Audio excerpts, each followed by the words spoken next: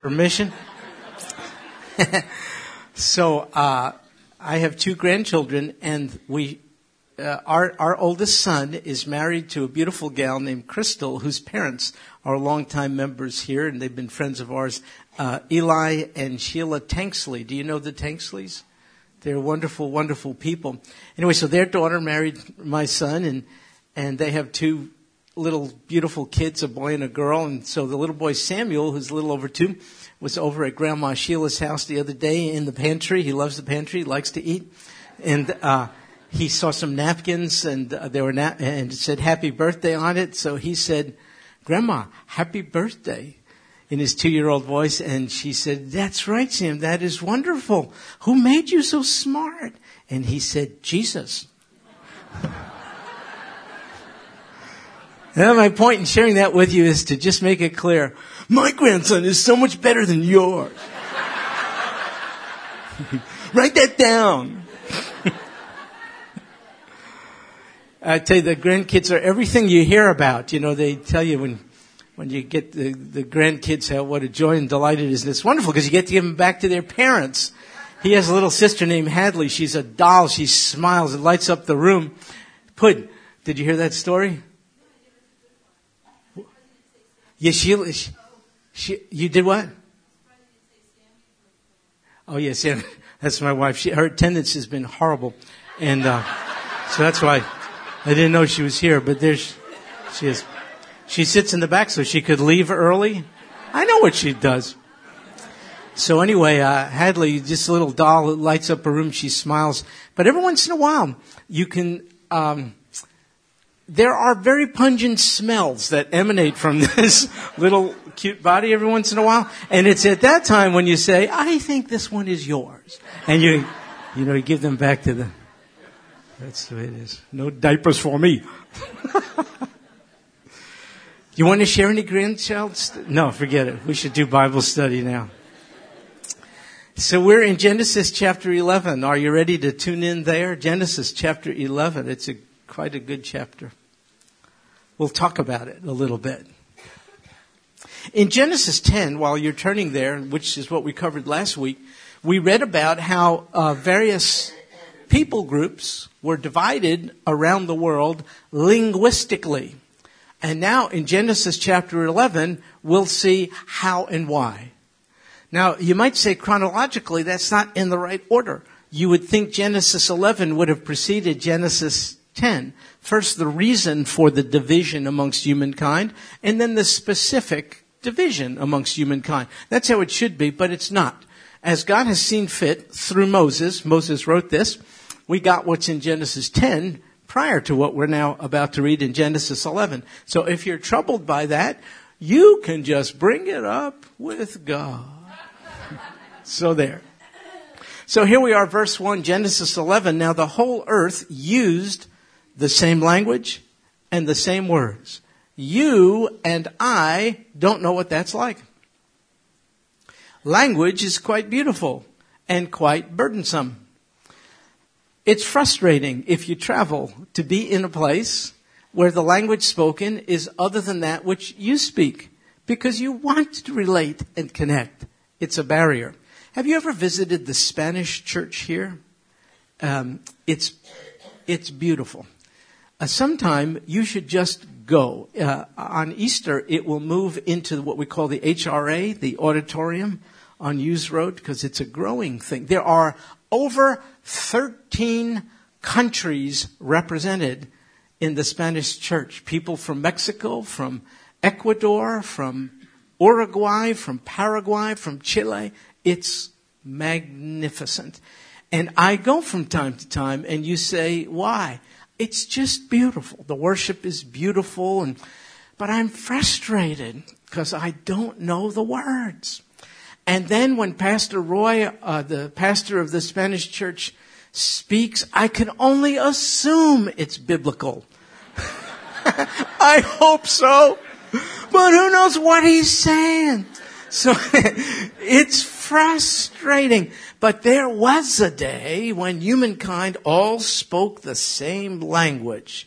And it came about when as they journeyed east, This is after the flood, so post-diluvian. That's the phrase we used last week. After the flood, these people moved in an eastward direction. They journeyed east from where? Well, from Ararat, from Mount Ararat, that area where the ark alighted. They moved east from there, and they found a plain in the land of Shinar, which we would know nothing about, but for Genesis 10, which tells us of the first world's despot, a man named Nimrod. And he founded empires in places like at Shinar. So people settled there. By the way, it's Mesopotamia, which means the land between the two rivers, or parts of modern-day Iraq. That's where Shinar is. And they settled there. And they said in verse 3 to one another, "Come, let us make bricks and burn them thoroughly." And they used brick for stone. And they used tar and mortar. They wanted to make bricks. Why didn't they use stone? Because in that area, the plain of Shinar, very few stones. If you go to the land of Canaan or modern-day Israel, it's rocky. Stones all over the place. It's used in construction even down to this day. In this area, however, they had to fashion bricks. Two approaches to it. There are sun-dried bricks or kiln-produced. It's a hot stove.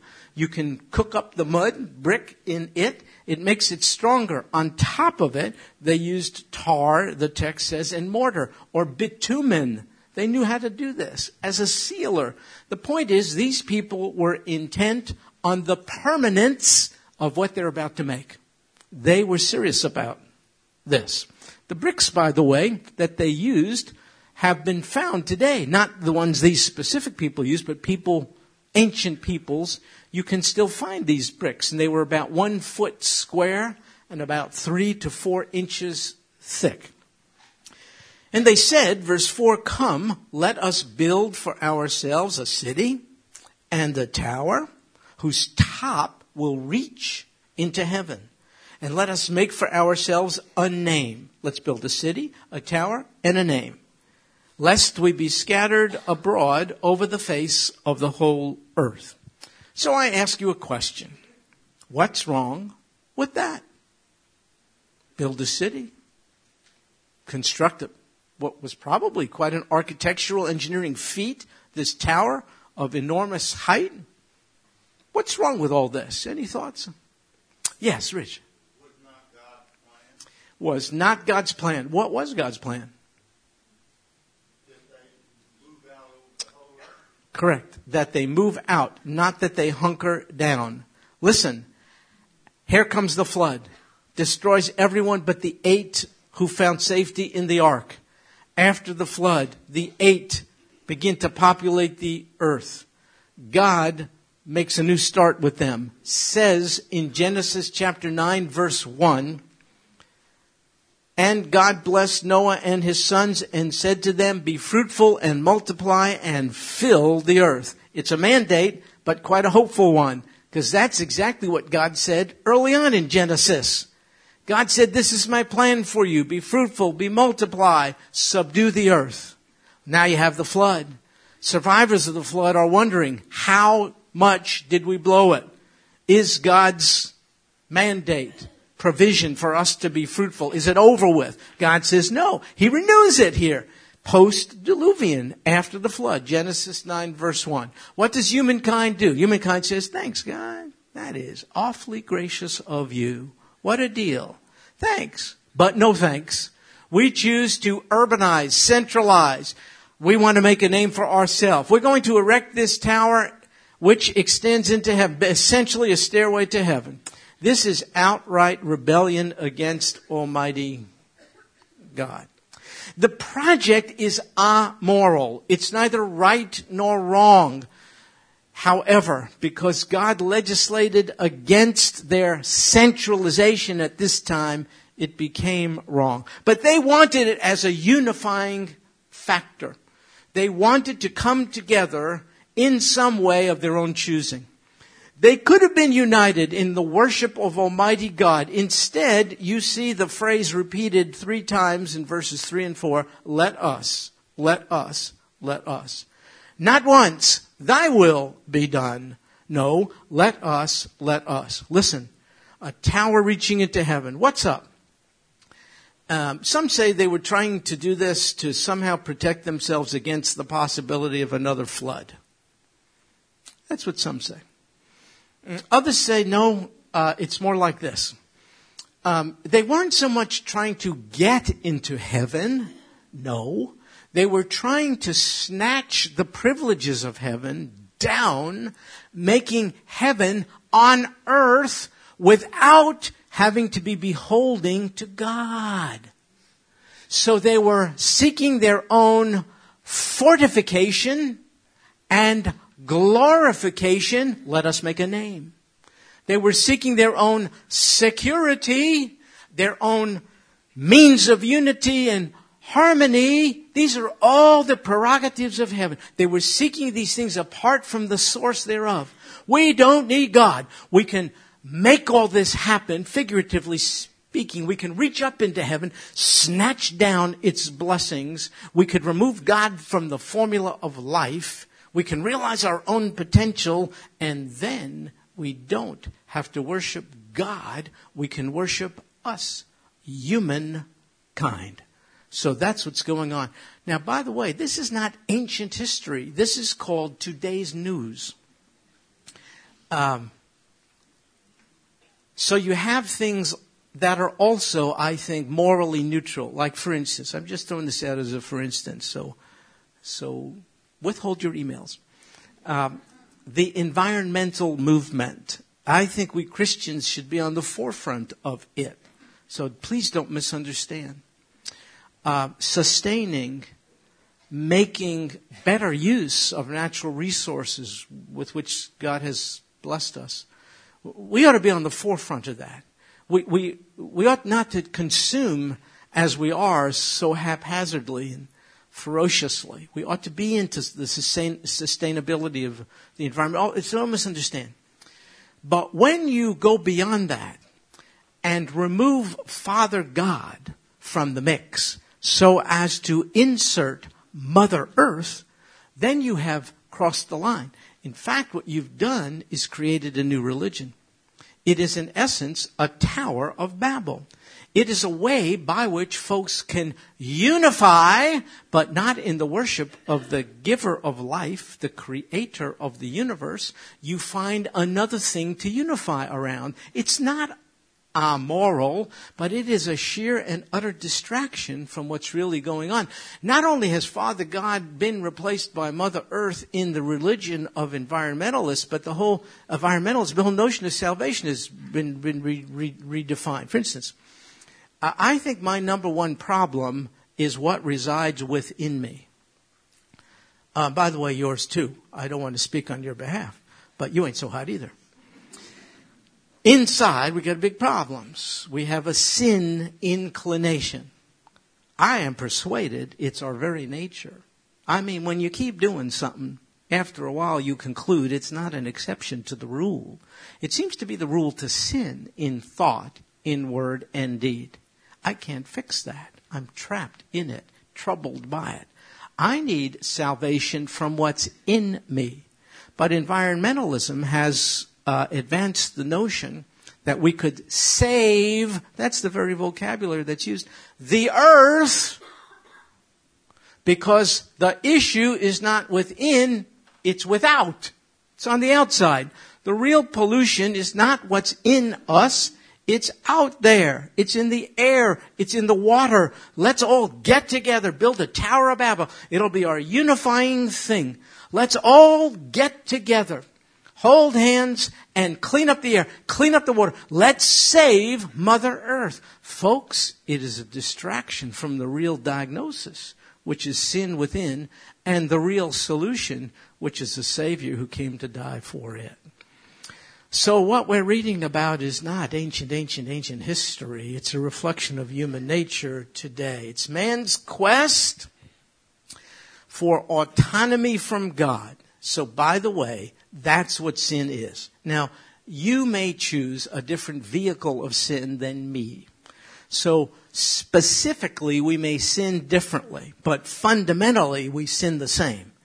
Each of us is on a quest for independence from God.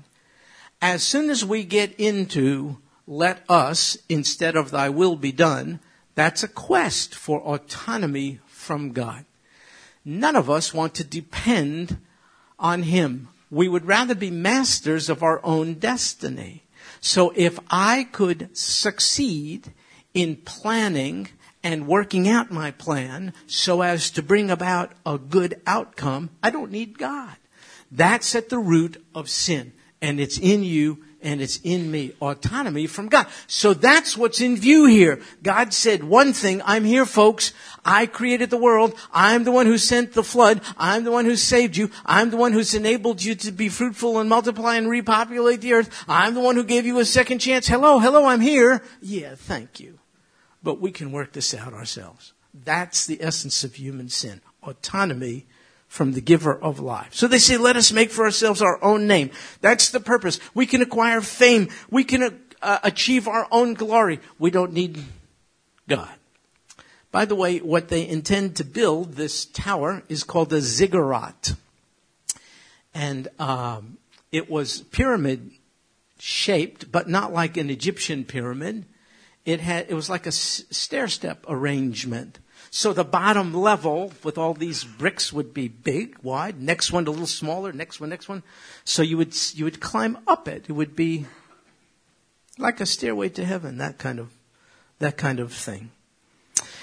And so God makes his instructions clear. People very clearly rebel against him. So this is the first centralization, urbanization of humankind. So they build this environment, and here you see the architecture, and I can see the fountains and the springs of water in the art museum, and we got opera and all. Everything is cool.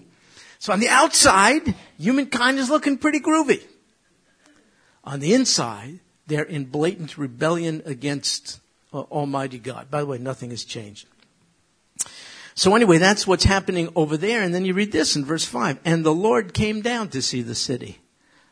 By the way, that's called the language of accommodation.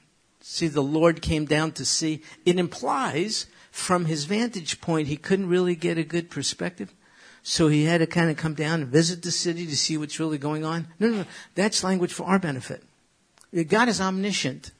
He sees everything from wherever he is. When it says he came down, it's not only in the language of accommodation to help us understand. I think it's also the language of sarcasm. Good night. They're building this huge tower. It's so tall. Apparently it's not that tall because God had to come down to take a look at it, for crying out loud. He is the Most High God. I think this is sort of a slam. I think this is God sort of implying, what do you people think you're doing? Do you realize I'm the Most High God? So by the way, there's some encouragement implied in verse 5, and it's this. God sees everything. There's nothing going on behind closed-door meetings amongst the world's power brokers that God doesn't know about. I don't know about it. Neither do you. Who knows what's going on? Boy, I'm glad I don't know what's going on.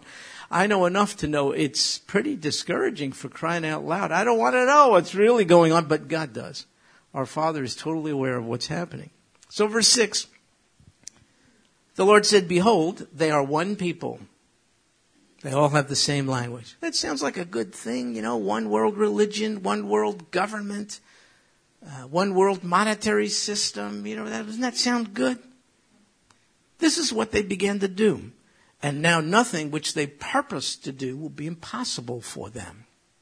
Well, what's wrong with that? Human potential fully realized. What's wrong with it is that we will deify ourselves rather than deity, God, the one true God. So God is going to intervene to mess up plans. He's going to show them, I can interrupt your very communication channels. You who think you're so unlimited in your human potential, I'll show you how limited you are. Is it a punitive action? Yes, but it's also a loving action. It's God putting a check on man's intense, unbridled appetite to do his own thing apart from God. If we can pull this off, we can do anything. Who needs God? By the way, when you and I as Christians experience setbacks and failures, unanticipated, even tragic events, don't we have a tendency to say, "Oh God, why?" That's very legitimate, by the way. And I propose no simplistic answers to those big questions, but just a suggestion. I think God permits at times a disruption of our anticipated, predictable plans just to drive us back to Him. Because if life is smooth sailing, if all that we plan we do, then we will do more without making recourse to God. I'm telling you, we are prone to wander. So sometimes you get a very unhappy medical diagnosis. Sometimes you experience the loss of a loved one. Sometimes you're laid off at work. Sometimes you get that call in the night. Sometimes the hot water heater breaks and interrupts your plans. The most dangerous thing for you and I would be to think all I need do is plan it and implement my plan, and that's all I need. And oh God, if you want to get on board with my plans, you're welcome to. It can't be that way. And so God lovingly sometimes allows us to be disrupted suddenly, tragically, climactically, so as to keep us. What happens at times like that? We don't stand before God. We fall. We don't even have the strength to stand. We fall on our knees. Our prayers are not flowery at that time. I don't know if you can call them prayers. It's more like a cry for help. It's more when you shriek and you say, "Oh God, I can't live. I don't want to live. I don't have the energy for the next breath. I have no hope. I can't go on. Oh God, help me." And He does. And He will. And then on the other side, we say, "Praise be to God who has sustained me, who has plans for my welfare and not for calamity." But we don't say, "Praise me. I have the world in the palm of my hands. Whatever I think I can do, whatever I say will be, whatever I plan will reach its desired objective." No, instead we say, "Oh God, I can't take the next breath without you." By the way, that's the safest place to be this side of heaven. On the other side, we won't need those helps. We'll be in the presence of the Lord Jesus Christ, a regular and constant reminder that He is seated on the throne and we ain't. So the Lord says they're one, they have the same language, nothing they do will be impossible for them. Come, verse 7, let us. Does your Bible say let us go down? Verse 7. What's the us mean? Who are we talking about? That sounds like that's like plural, right? Who is that a reference to? Anyone have any idea? The Trinity, say the people in here. I agree with you. Now that does not prove the Trinity. Don't use this verse to prove the Trinity to a naysayer. This introduces and allows for the Trinity. It's the New Testament which clarifies and proves the Trinity. Here in the Old Testament, we're seeing things birthed. All these theological truths. One time I made the statement, there's really nothing new in the New Testament. This is what I mean. The doctrine of the Trinity, which becomes full-orbed, quite clear in the New, is birthed and beginning to be revealed in the Old. So this is, some grammarians, a grammarian is an expert in grammar. How would you like that as your vocation? Holy moly. It's like worse than being an accountant. Any accountants? Let's see, Alan already nailed the chiropractors. We get the account, we get a grammarian say this could be called a plural of majesty. How many gods do we worship? One. But He's revealed Himself in three persons. But that's not the only reference to His plurality. God is so perfect in all of His perfections. He's so perfect in the multiplicity of His perfections that we can use a grammatical term which we call the plural of majesty. We have to speak of Him as Elohim. Remember I told you an I am ending means plural? Elohim. He's one God, one God. But his attributes are so majestic and magnificent. We speak of him in the use by creating a new grammatical term, a plural of majesty. God says, let us go down. Confuse their language, that they may not understand one another's speech. So yesterday, two guys working on the Tower of Babel talk. The next day after this, one says to the other, hey, hand me a hammer. The other guy says, huh? So people who think they are unlimited in realizing their human potential can't even exchange a hammer. This is God bringing them down to earth. You cannot make your way up to the privileges, prerogatives of heaven.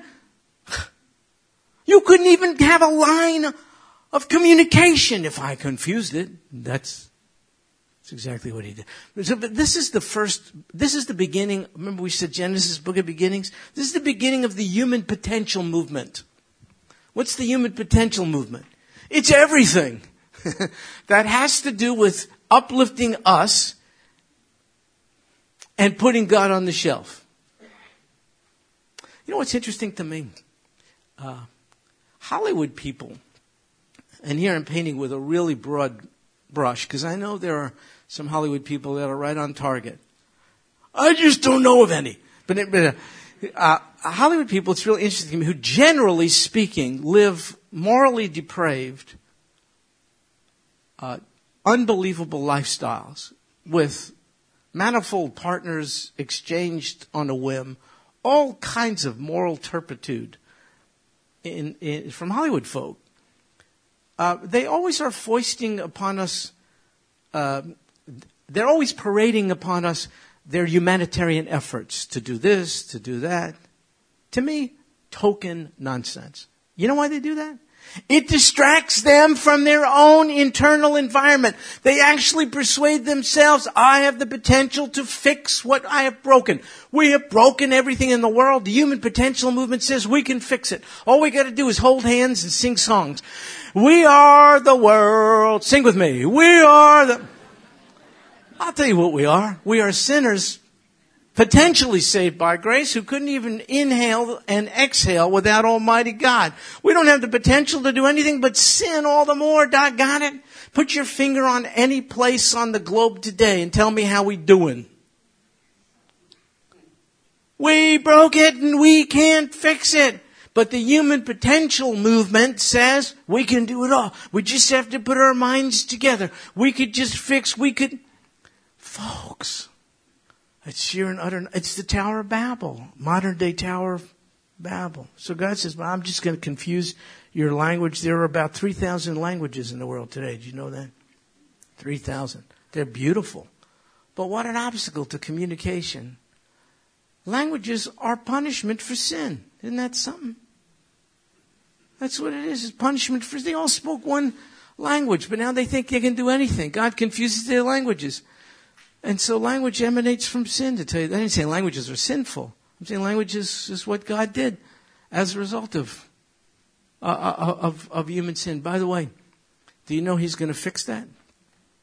And a little glimpse of it was given in Acts chapter 2, beginning in around, 13 or something. Acts 2, you can look it up. It's called the Day of Pentecost. For us Jews, we call it Shavuot. Shavuot.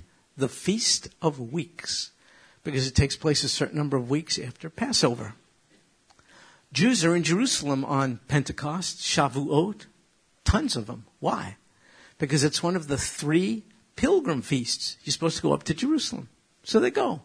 They're all Jews, but they don't speak each other's language. They come from all over the place. All of a sudden, Acts 2 says they were all gathered together in one place. All of a sudden, you hear this mighty rushing wind and tongues as of fire settling upon them, and everyone is hearing the other speak in his or her own language. Whoa. See, that's a hint at the reversal of what happened here in Genesis 11. By the way, the gift of tongues, which we argue about, do you know it's not actually a speaking gift? It's a hearing gift. They heard each other in their own languages. That's the gift.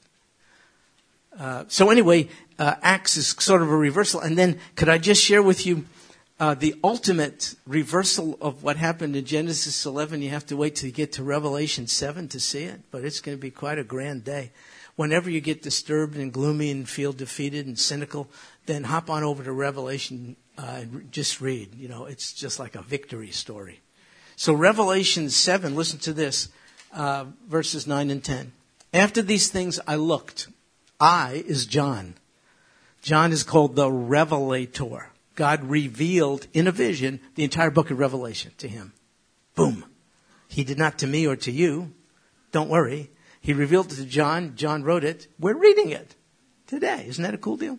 So John says, after these things I looked, and behold, a great multitude which no one could count, from every nation and all tribes and peoples and tongues. Remember I said last week there are 4 divisions of humankind: national, ethnic, political, and linguistic. Hey, look at it. All are in view here. Every nation, all tribes, peoples, tongues, standing before the throne and before the Lamb. What's the Lamb's name? Yeah, that's the Lord Jesus. They were clothed in white robes. You know what that means? Believers, everyone else need not apply. You're not there, except you're clothed in a white robe. Where'd you buy that? Oh, that's the point. You can't buy that. That is the symbol of sin forgiven and removed. You are clothed in white robes. Not only that, palm branches in their hands. Peace. Palm branch, symbol of peace between who? You and the one seated on the throne. You were an adversary. No longer. You're at peace. You got the palm branch. And they cry out with a loud voice, saying, salvation to our God who sits on the throne and to the Lamb. Good night. All human categorizations and divisions fall away, and humankind is united not around the Tower of Babel, environmentalism, the human potential movement. None of them. They're gathered around, brought together, united in a common faith in the Lord Jesus Christ. And now they worship Him forevermore in the same language, whatever that may be. I think it's Hebrew. I don't have any idea. So God's going to take care of stuff. So verse 8, the Lord scattered them abroad. So here's the deal. God is going to have His way. That's not the question. The question is, are you going to cooperate or be compelled? Those are the only options. They were compelled to scatter. If they cooperated, they would have found joy in it. Instead, God's will is they're compelled to comply. The Lord scattered them abroad from there over the face of the whole earth. They stopped building the city. Therefore, its name was called Babel, because there the Lord confused the language of the whole earth and scattered them abroad. So Babel means confusion. But this is interesting. The Babylonians used the word Babel as the name for the entrance into their major cities like Babylon. And to the Babylonians, the word Babel in their language meant gate of our gods. Gate of our gods. So here's what God did. He had Moses find a Hebrew word. There is a Hebrew word which sounds like Babel, but which means confusion. And God said, you want a name for yourself? I shall give you a name. Confusion. That's where it came from. By the way, welcome to today's world. Confusion. So it's not ancient history. No. This is sociologically accurate. It applies today. Why? Because human nature has not changed. We are so confused. We do not know who should be suitable partners in marriage. We're confused. Forget about theology just for a second. Just sheer and utter biology ought to be enough to clear up the confusion about what two people make suitable life partners for the covenant of marriage. Apparently we're so confused about it, we don't know. Apparently we're so confused about a baby birthed and wombed that we think if the baby was birthed under less than ideal circumstances, we should snuff out its life. And apparently that's legal. Forget about the Bible. That's just very confusing, morally speaking. Apparently we're so confused that our government thinks we should support them in continuing to raise our debt ceiling. Even now, we're owned by people who don't like us very much. If you ran your personal finances that way, you would not be here today. You would be incarcerated. So our government is committing economic immorality with this indebtedness that no party has a commitment to deal with because they're not electable if they start cutting stuff. And we're going to pass that on to the next generation. Your kids and mine are now sitting on an economic house of cards. They're not going to be able to get out of this. So I'm no economist, I'm no biologist, I'm no nobody. But what about a little sanctified common sense? Doggone it. We're confused. It's babble, for crying out loud. So today we call what's right, wrong. And we call what's wrong, right. That's called babble. This is a brilliant sociological treatise. This tells us about contemporary society. Why? Because human nature has not changed one darn bit. So, first in this chapter, you got what man did. After that, we saw what God did. And now how does the chapter end? From verses 10 to the conclusion of the chapter, it ends with another genealogy. Isn't that fun? Well, actually, it's not another genealogy. It's a repetition of one we've already familiarized ourselves with in Genesis 10. It's the genealogy through Shem. Noah had 3 sons, Shem, Ham, Japheth. In Genesis 10, we saw who came from them. But it wasn't in that order, interestingly. First, we read about Japheth. Second, Ham. Only third, Shem. I mentioned to you, it's a Hebrew approach. You dispense with the less significant first so as to remain focused on what's more significant. So first we read about Japheth's descendants, Europeans. Then we read about Ham's, Africans and others. And then we read about Shem, Shemites, Semites, Jews and their neighbors, Arabs. Why a focus of attention on Shem? Who comes from the line of Shem? The Lord Jesus does. The Messianic line. So take a gander with me. Verse 10. These are the records of the generations of Shem. He was 100 years old. He became the father of Arpachshad 2 years after the flood. Shem lived 500 years after he became the father of Arpachshad. And he had other sons and daughters.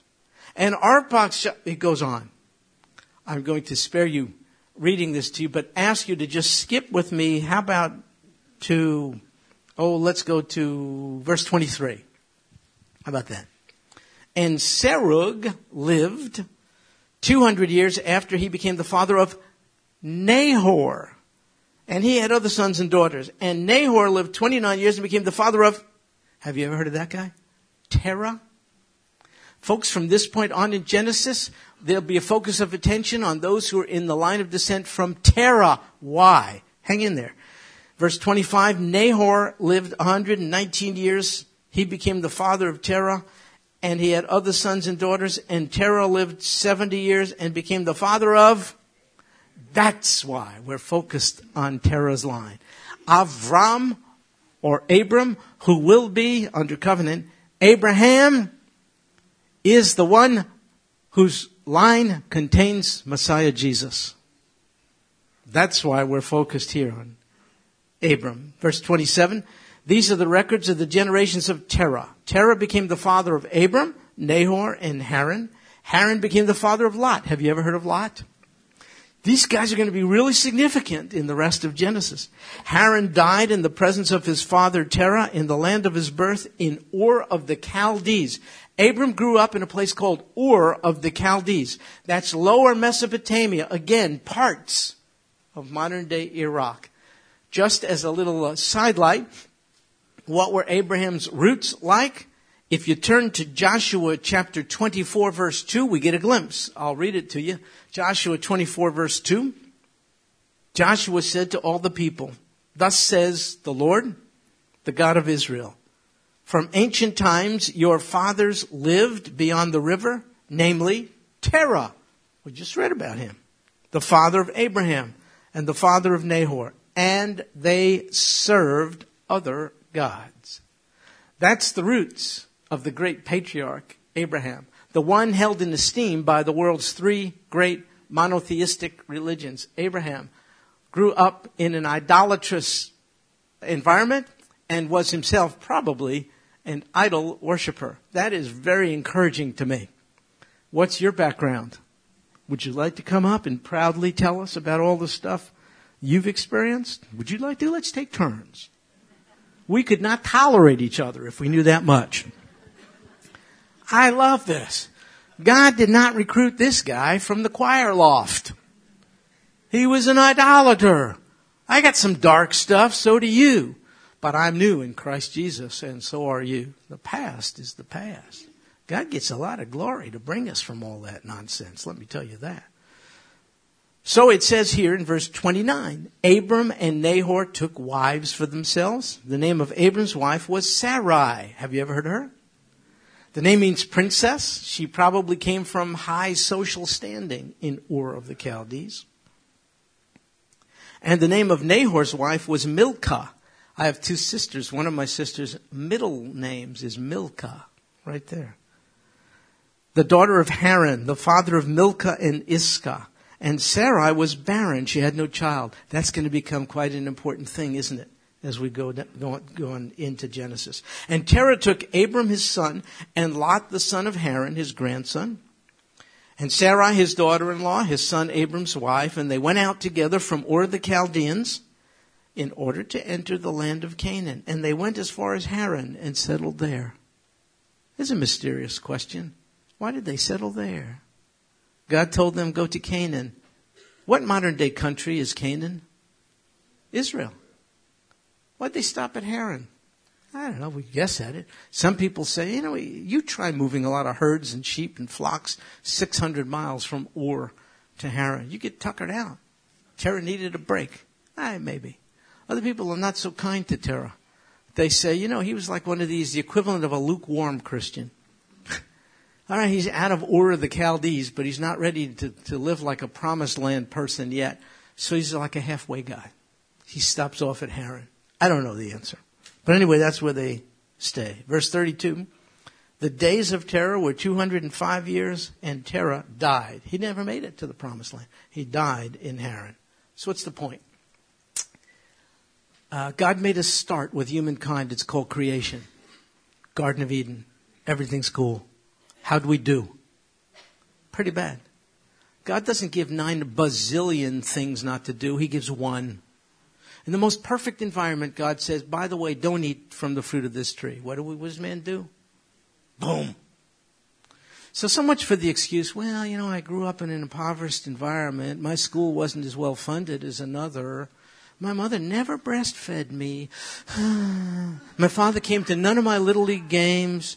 They did none of that stuff. Man, it's called paradise. Under the best situation, humankind sinned.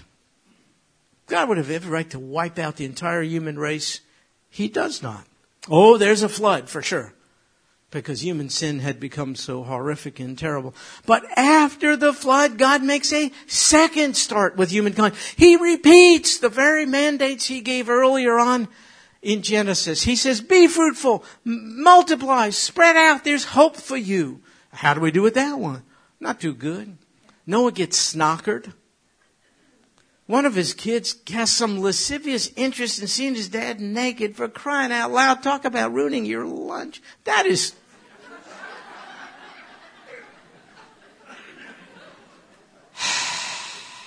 Then they do the Tower of Babel thing. You know what God does? He ends Genesis 11 with the genealogy in which the hope of the world will come. How would you end Genesis 11? Would you say, enough is enough? You thought the flood was something? You ain't seen nothing yet. I'm wiping out everyone. I'll save a couple dogs. Because they give me a better response than you do. That's what you would do. That's what you would expect. That's what I would expect. Instead, we get interspersed with all this human sin. We get messianic hope. I'll take your question in just a second, but we get messianic hope. Where sin abounds, we get God's grace superabounding. Listen here. Some people say there's no grace in the Old Testament. God was angry, hostile, and cruel, and punitive.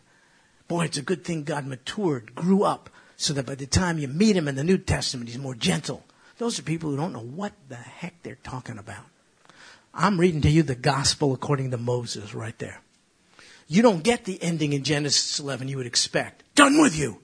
You get, while all you people are sinning all the more, I'm planning exactly the right time when I will reveal the Savior of the world to humankind. You're seeking unity around human potential in your own towers and projects. The only unity will come by faith in the Lord Jesus Christ. And he will come at the right time. And God is tracing out his line right here. Grace. The nations of the world are dispersed. He chooses one nation, Jews. Why? Well, it's obvious, because we're better. Okay, that can't be it. It's actually the worst. The opposite. I have to sadly admit this. We are the most, my people, spiritually privileged people on earth. How did we do? Bad. I was watching a show last night. Hey, by the way, I missed this thing. It was called The Miracle of Israel. Did y'all see it? Was it good? It's going to be repeated, I'm told. I missed it. I was watching reruns of American Idol. No, I was watching this other show, and it was also about Jews. I think it was called The Jews or something. I don't know what it was. But anyway, Sigmund Freud was on, well, he was dead, but they were talking about Sigmund Freud. You know him, Sigmund Freud? He was on the deal. Sigmund Freud referred to himself as a godless Jew. How does that happen? How did Jewish people entrusted with such spiritual privilege become godless? And yet the world is populated by some of the most prominent atheists. They're Jews. So I'm not bragging about any inherent worth at all. I think God chose us because nobody could better manifest human nature than us. Even with all the privileges, look what we've done with it. And through us, God has an opportunity to manifest his nature. What is it? I will not forsake you. How do I know this? Again, the last book of the Bible, 144,000, 12,000 from each of the tribes. Folks, those are Jews. Those are Hebrews. I don't know what tribe I'm from. Apparently, God kept the records. 12,000 from Asher, from Gad, from this, from that. And then it says, our faith is built on the foundation of the prophets and the apostles. And Paul says, God forsaken his people? He answers his own question. May it never be. So my people reveal human nature. It isn't so good. My people reveal God's nature. Oh my goodness. Grace greater than all my sin. So God chooses a particular people group. He puts them in a particular place, land of Canaan. You see, there were Canaanites there. The Jews supplanted them. That's right. You have a problem with that? Ask God. I didn't write this. That's what he said. He takes a particular people group. He gives them a particular land from whom he makes a covenant with a particular person, Genesis 12, Abram, through whom ultimately will come a particular Messiah who suffers and dies for no one in particular, but for any who will call upon his name. That's the gospel. That's the gospel in the Old Testament. After Genesis 11 comes Genesis 12 in most Bibles.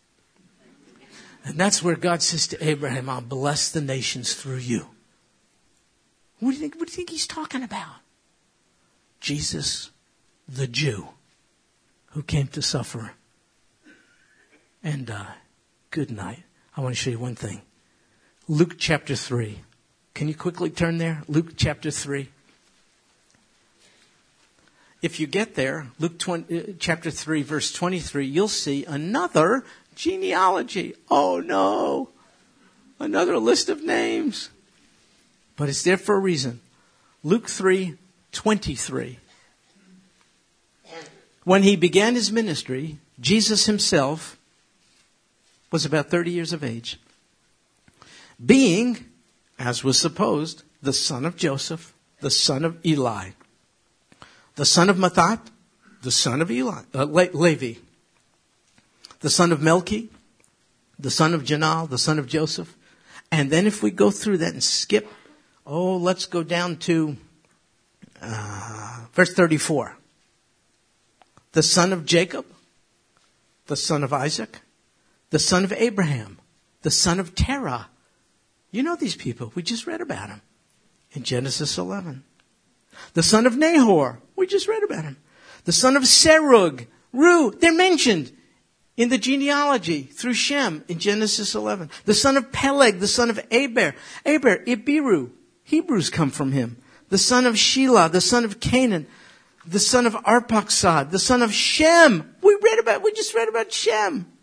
The son of Noah, you heard about him. The son of Lamech, the son of Methuselah, the son of Enoch, the son of Jared, the son of Mahalaleel, the son of Canaan, the son of Enosh, the son of Seth, you remember him. The son of Adam, the son of God. Oh, genealogies are cool. You know what they show?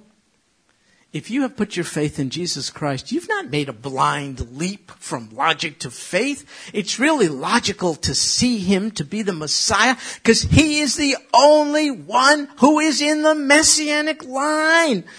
Others don't fulfill it. This is his line of descent. It was mentioned at the end of Genesis 10. It's repeated at the end of Genesis 11. The rest of Genesis is going to be more specific about tracing the messianic line. Luke's gospel shows us all of this. It was important to Luke. It ought to be important to us. Jesus is not a pretender to the throne. The throne is rightly his. Reverend Moon and all these maniacs, they aren't pretenders to the throne. Somebody says, I'm the Messiah. Oh, yeah, real cool. Let me see. Let me look up your name in the genealogy for crying out. You understand wow, I want to tell you. And all along, hot on the heels of human sin and grotesque rebellion, God is interweaving into the fabric of redemptive history his plan to unveil the Messiah just at the right time. Good night. He must really love us. We have a problem. With all of our human potential, we can't fix it. In fact, our potential seems to be leading us in the direction of more and more sin and confusion. God fixed our problem, but what a cost. Death of a son. What a cost. Not an accidental death, deliberate, planned, from before time. Planned. Jesus died. Jesus fulfilled the requirements of the law. Jesus appeased. He's like a fragrant aroma in the nostrils of the Father. He appeased his wrath. You've ever wondered, what are we saved from? It's from the wrath of God. We don't face that now. We're adopted sons and daughters. That is grace greater than all our sin. And you can see it in the first book of the Bible. All right, there you go. Some people had their hands up, I think. Yes, brother. In verse 7, where God confounded the language, and it says he did not understand another speech, I'm thinking that's got to refer to the family group, because if everybody couldn't understand anybody, it's got to be a serious issue. Well said. What a good observation. Yes, it was different people groups that could no longer communicate. But within their own family, they still spoke. That would be my understanding as well. Yes, sir. Brother Dale.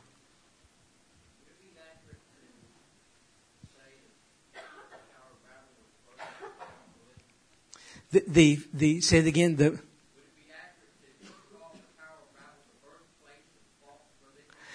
Dale is asking a great question. Would it be accurate to refer to the Tower of Babel as the birthplace of false religion?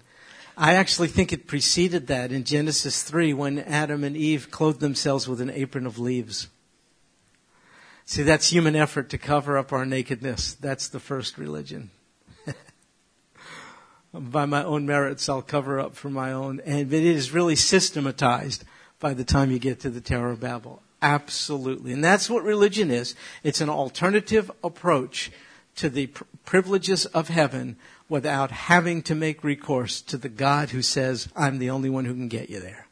That's what religion is. And all religions, have a beauty to them, and that's why they deceive so many. There are beautiful aspects to Judaism, to Islam, to all kinds of such things. And that's why we get duped into it. It's like a tower. I bet it was a magnificent and beautiful tower. Ask God to give you eyes to see past appearances. For crying out loud, what you see is not exactly what you get. Yes, Deb?